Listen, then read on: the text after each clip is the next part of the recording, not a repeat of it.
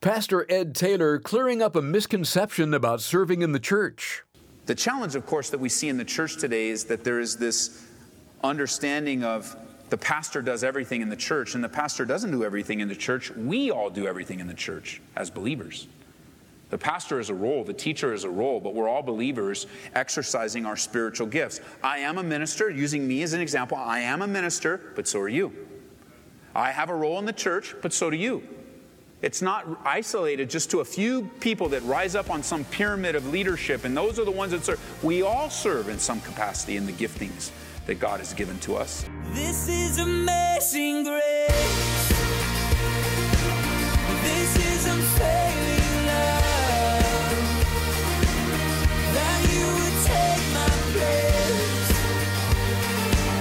That you would bear my cross.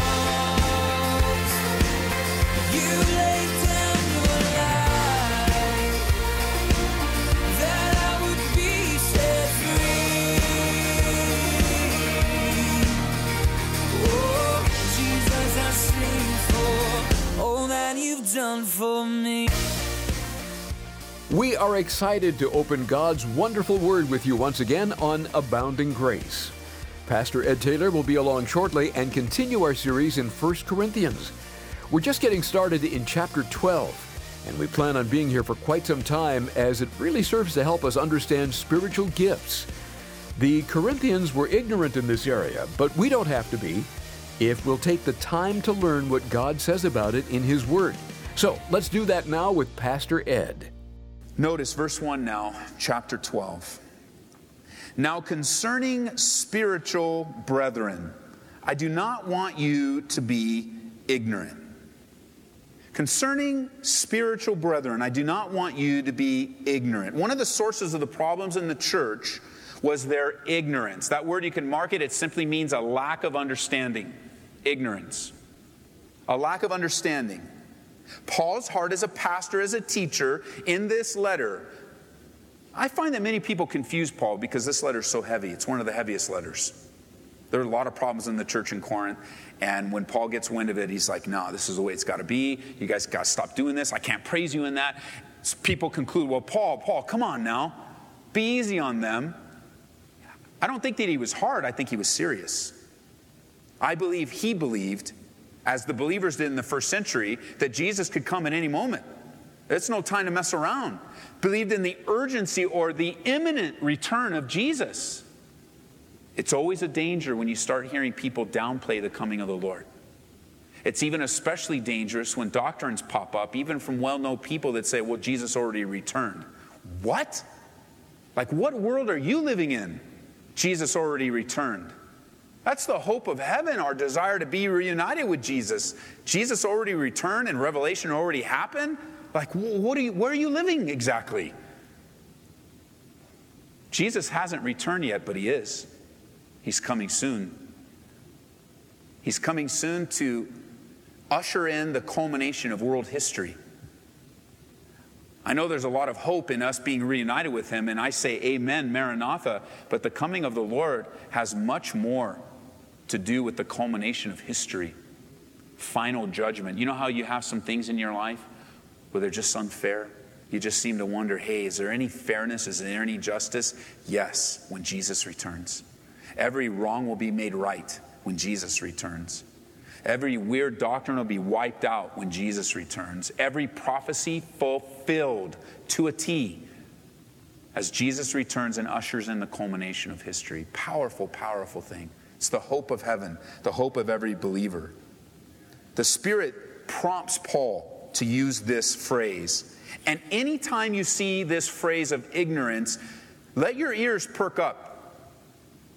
What you'll find is the 4 times the instruction about ignorance is used are actually 4 topics that the church are very ignorant about today. Number 1 is right here in 1 Corinthians 12. You can just jot it down. I don't want you to be ignorant about spiritual gifts. And so where is there a big ignorance in the church today? Spiritual gifts. There is an aversion to teaching of the spiritual gifts. Another one, you can jot it down in 2 Corinthians chapter 2, verse 11. He tells the Corinthian church in his next letter, he says, lest Satan should take advantage of us because we're not ignorant of his devices. Unfortunately, I find a lot of believers are ignorant of the devices of the enemy. The weirdness. Automatically, there is this temptation to battle people when that's a device of the enemy, man. You know that, right? To get you at odds with people, that's a device of the enemy. Our Bible says that we wrestle not against flesh and blood. I'm not going to be able to win wars or arguments with words or boxing gloves. It's not going to happen. It's a spiritual battle that's going to be won spiritually. And the faster we learn that in our relationships, the more useful we become. We're not ignorant of his devices, but sometimes we are. We don't get it. We don't see it. Another ignorance that we're warned about, or that's mentioned in the scriptures, is in Romans chapter 11, verses 25 and 26.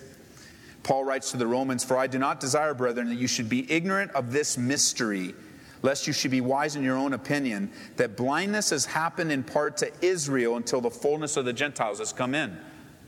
Another ignorance we're warned about is don't be ignorant about Israel's plan, the part that Israel plays in the plan of God.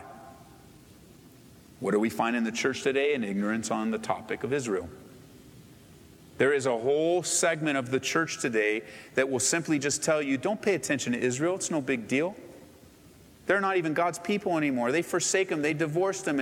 And I don't care if there was some great grand miracle where God brought them into the land and made them a nation again, and every nation in the world is coming against them. That doesn't matter. Don't pay attention to Israel. They want you to be ignorant about Israel, and I don't want you to be ignorant. Israel is the very hotbed of activity for the end times. You keep your eye on Israel, and that's all you need to watch. And you'll watch things. Now, don't misunderstand me. By saying that doesn't mean we or even God agrees with every political decision of the government of Israel. That's not the point. That's an argument that doesn't even need to be brought up, because that's not what we just agree with every single thing that Israel does. No. We just watch Israel and see it happen, because Israel in the land, and those of you that have gone with us, and those of you that want to go with us in the future, when you walk the land, listen, they are occupying their land. It belongs to them. God promised it to them, and they're there right now. You could see it with your own eyes by fulfilled prophecy. But the Bible has to say, don't be ignorant about it. And I pray that as we teach through the Bible verse by verse, we've looked through all of Romans, we've touched on Israel every time it's come up in the scriptures, that you're not ignorant. You understand the role of Israel in the heart of God. The fourth time ignorance is mentioned is in 1 Thessalonians chapter 4. Paul writes in verse 13, "But I do not want you to be ignorant, brethren, concerning those who have fallen asleep, lest you sorrow as others who have no hope. For if we believe that Jesus died and rose again, even so God will bring with him those who sleep in Jesus." For those of you familiar with 1 Thessalonians 4, this is the topic that Paul brings up on the doctrine of the rapture and the second coming of Jesus Christ. Don't be ignorant about it. Jesus is coming again. What we find in the church is there tends to be a tremendous ignorance and downplaying of the coming of the Lord and the rapture of the church. So much so that the rapture of the church is looked upon as, well, that's not even in the Bible. But it is. It's right there, 1 Thessalonians. It's all over the place that Jesus is coming again for his saints. Paul says, church, Corinthian church, Calvary Chapel, don't be ignorant about the spiritual gifts. Be open to learn. For the next few chapters, Paul is going to help us not be ignorant concerning spiritual or spirituals or spiritualities. And some of you go, wait a minute, Ed, I read with you twice. You read through it twice and you didn't read it right. Because my Bible says now concerning spiritual gifts. Is that what your Bible says? Notice the word gifts. Is it in italics in your Bible? Italics, words that are in italics in most translations are words that have been inserted by the translators to try to help you understand the flow of the sentence, because the translation of the Greek didn't do really well in English.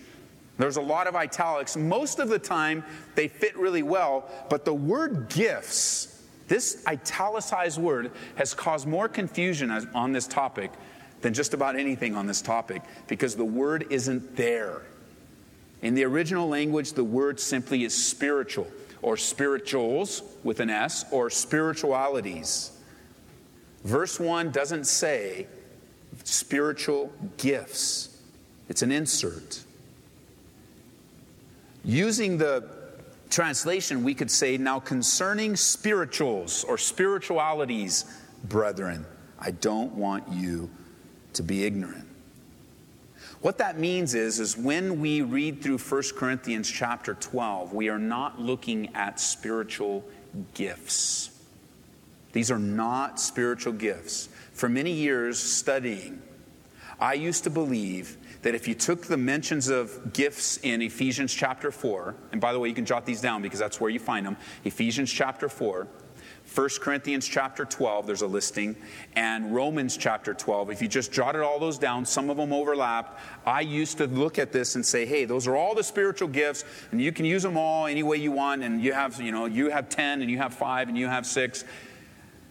When I started to study the book of Romans in depth, and you were with us when we were in that, something jumped off the page as you looked and compared these various listings of gifts, giftings, manifestations. Romans chapter 12, turn over there with me, would you? Romans chapter 12 has a listing of 7 gifts. And I believe these are the foundational spiritual gifts given to the church. Romans chapter 12. I know this might be a little different than even what you're familiar with, but stay with me.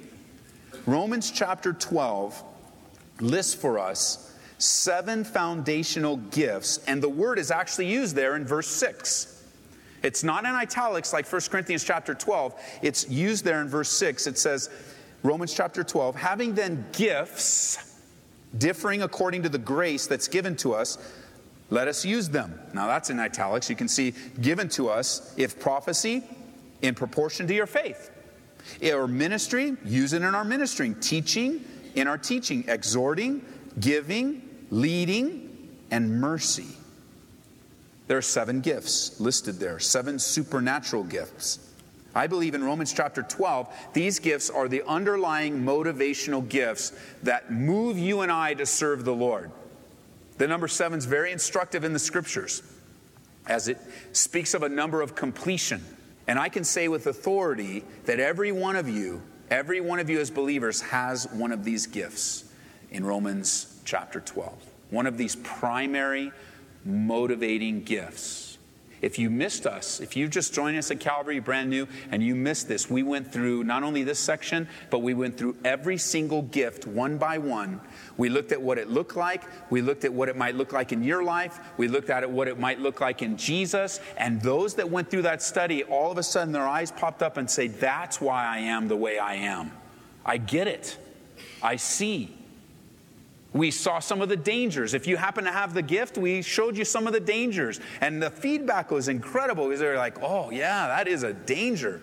Some of the gifts make a person more black and white. They're less merciful. Some gifts make, the gift of mercy make you more merciful and you're not black and white. And those are all dangers because you got to find the balance. And I encourage you, get those studies. If you don't know what your spiritual gift is, that's where you're going to find it. You go through one by one, seeing and understanding now why you gravitate toward one thing or another, why you seem to always lead. You just seem to always lead. Even when you want to follow, you lead. You might just show up to somebody and go, okay, I have purposed in my mind, I will not lead. Even if they ask me, I will not lead. I'm just not going to do it. I'm not taking a lead. I'm just sitting here. But then you can't. There's a part of you that, not that you're going to be overbearing, although that's a danger. It's not like you're going to take control. You're just going to help people because you notice a lack. Nobody's leading here. Nobody's leading, I'll lead. That's a gifting. Or you're reading through a scripture and automatically you're thinking, I wonder how I can help somebody understand this. It's something you have to battle because you're in your devos and God wants you to understand it, but you're always thinking of how to help someone else understand it. You might have the gift of teaching. You just want to teach. Whether it's the Bible or at school, you're geared to teaching kiddos because that's your gifting. And I encourage you strongly, there's the CD set and they're all online. Look at each of the gifts individual. Some people say you only have one. I tend to think you have more than one, except that one is primary. One you just move in. That's where your gifting is. When you come to Ephesians chapter 4, you can turn over there with me. I want you to see them. Ephesians chapter 4, some believe is another listing of gifts, but the scripture actually doesn't say that. as much as it describes, it talks about Jesus giving gifts to men. And the emphasis is not in the gifts here, but in the ministries, how the gifts play out. Notice Ephesians chapter 4 in verse 7. To each one of us grace was given according to the measure of Christ's gift. Therefore, he says, when he ascended on high, this is verse 8, he led captivity captive and gave gifts to men. Now, this he ascended, what does it mean that he also first descended into the lower parts of the earth? He who descended is also the one who ascended afar above all the heavens, that he might fill all things. And he himself, notice now the change, he gave some to be. Now he begins to describe the ministries of the gifts that he gave to the church. These are positions or offices. He gave some to be apostles, some prophets, some evangelists, some pastors and teachers for the equipping of the saints, for the equiping of the saints, for the work of the ministry, for the edifying of the body of Christ. The whole purpose of these roles now is an equipping. And these are primary roles within the church, so that the church would be built up, so the church would have direction and help. Paul being a good example. The church in Corinth got off, God sent Paul to them. The challenge, of course, that we see in the church today is that there is this understanding of the pastor does everything in the church, and the pastor doesn't do everything in the church. We all do everything in the church as believers. The pastor is a role, the teacher is a role, but we're all believers exercising our spiritual gifts. I am a minister, using me as an example. I am a minister, but so are you. I have a role in the church, but so do you. It's not isolated just to a few people that rise up on some pyramid of leadership, and those are the ones that serve. We all serve in some capacity in the giftings that God has given to us. These are the primary roles that God uses to bring edification and maturity in the church. Now back to 1 Corinthians 12. These are all foundational. Just let it all soak in. We'll elaborate and comment on as we continue to go through in the coming studies. We're looking at spirituals or spiritual things. So let's read from verse 1 and we'll read all the way through to verse 7. Now concerning spiritual brethren, I do not want you to be ignorant. You know that you were Gentiles carried away to these dumb idols, however you were led. Therefore I make known to you that no one speaking by the Spirit of God calls Jesus accursed, and no one can say that Jesus is Lord except by the Holy Spirit. Now here, take note of this. There are 4 categories of spiritual things listed here. The first one is in verse 4. Now there are diversities of gifts, but the same Spirit. Category 2. There are differences of ministries, but the same Lord. Category number 3, verse 6. Now there are diversities of activities, but it's the same God who works all in all. And then the last category is in verse 7. But the manifestation of the Spirit is given to each one for the profit of all. For to one is given the word of wisdom, and he goes on and looks at the various manifestations that are going to come from the Holy Spirit to come alongside your gifting to make it more effective for that environment, for that timing. Powerful stuff as you begin to see how the Spirit works in your life. Diversities of gifts, differences of ministries, diversities of activities, or next to that word activities, you could write operations, how the Spirit operates, different ways the Spirit operates. We're going to answer the question, hasn't it ever tripped you out that you got 2 people that have the gift of teaching, but they do it so differently? How's that possible? Different operations. Different operations of the Spirit. Different personalities of the person, as the Spirit uses the same gifting differently in different people. How some people are able to teach adults and just go for it. Some people are able to teach kids and just go for it. Some of them are able to teach the heaviest things of doctrine and make them simple. And other people are able to teach on various topics because of the work of the Holy Spirit. Now, before we go, I want to leave one more thought with you, and then we'll pick up here next time, and we'll start to intertwine our introduction here on understanding spiritual gifts. We've already seen that spiritual gifts are listed in Romans chapter 12. The ministries or the ministers or the offices of those giftings are mentioned in Ephesians chapter 4, and manifestations of the Holy Spirit that come alongside your gifting and that come alongside you as a gifted person are mentioned here in 1 Corinthians 12. But there's a bigger picture we have to speak to before we leave, and that is how easy it is for the topic of spiritual gifts to go off into extremes. Have you noticed that? There are extremes as it relates to the spiritual gifts. I'll give you two of them if you want to jot them down. We want to avoid both of them. Extreme number one is the word cessation. It comes from the word cease, cessation, C-E-S-S-A-T-I-O-N. There is a large segment of the church population today that believe that the spiritual gifts, primarily the sign gifts, have ceased to operate. They don't exist, so we don't teach on them. They're not important. They were for the first century. They were for a specific people, a specific time. Once we got the Bible, we don't need spiritual gifts anymore. They don't say it about all the gifts, but depending on what group you're talking to, it's going to be a different variety. Primarily prophecy, tongues, the interpretation of tongues. Those are the ones primarily that say, no. Except that when they use, and you could read it for yourself, when they use, there's only one section of the scripture where they can come to that conclusion. It's in 1 Corinthians chapter 13.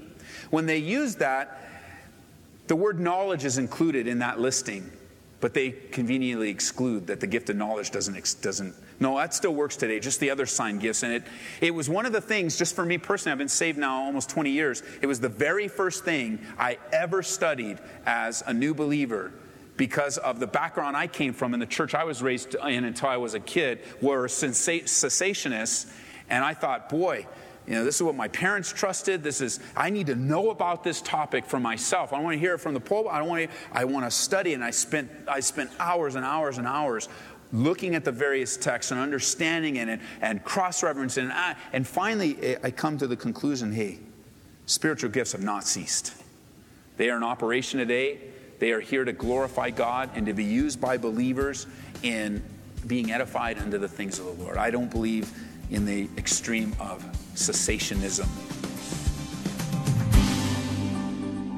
Thanks for joining us today for Abounding Grace with Pastor Ed Taylor. And Pastor Ed, as we wrap things up today, you were describing one of the two extremes related to spiritual gifts, and that was cessation. But there's another extreme that you didn't quite get to. Could you touch on that one before we go? Yeah, Larry, I called the other extreme from one side cessationism. As I explained, we're not those that believe that some spiritual gifts don't exist today and don't exercise them.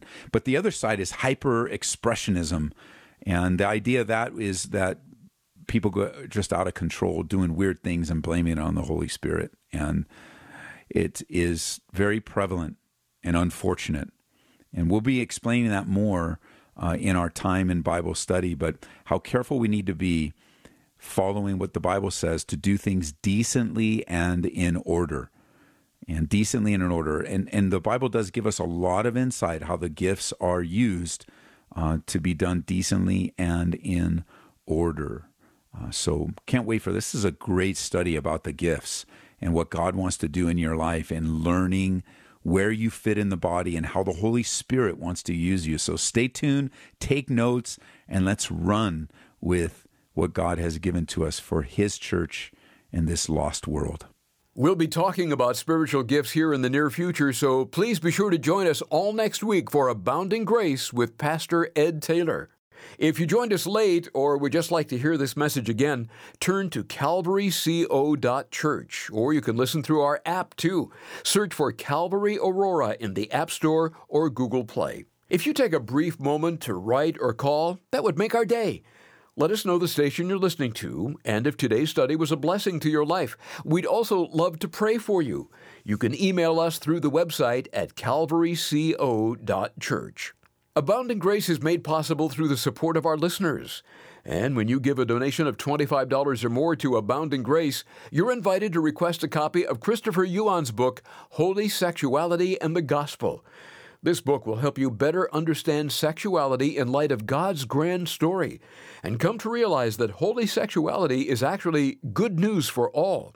Your generosity helps us provide the teaching of God's Word on stations all across the nation. We're constantly hearing from listeners that have been helped and are growing by God's abounding grace. Thank you for standing with us. Call 877-30-GRACE or visit calvaryco.church. Then be sure to join Pastor Ed Taylor next time for more teaching from 1 Corinthians. That's right here on Abounding Grace.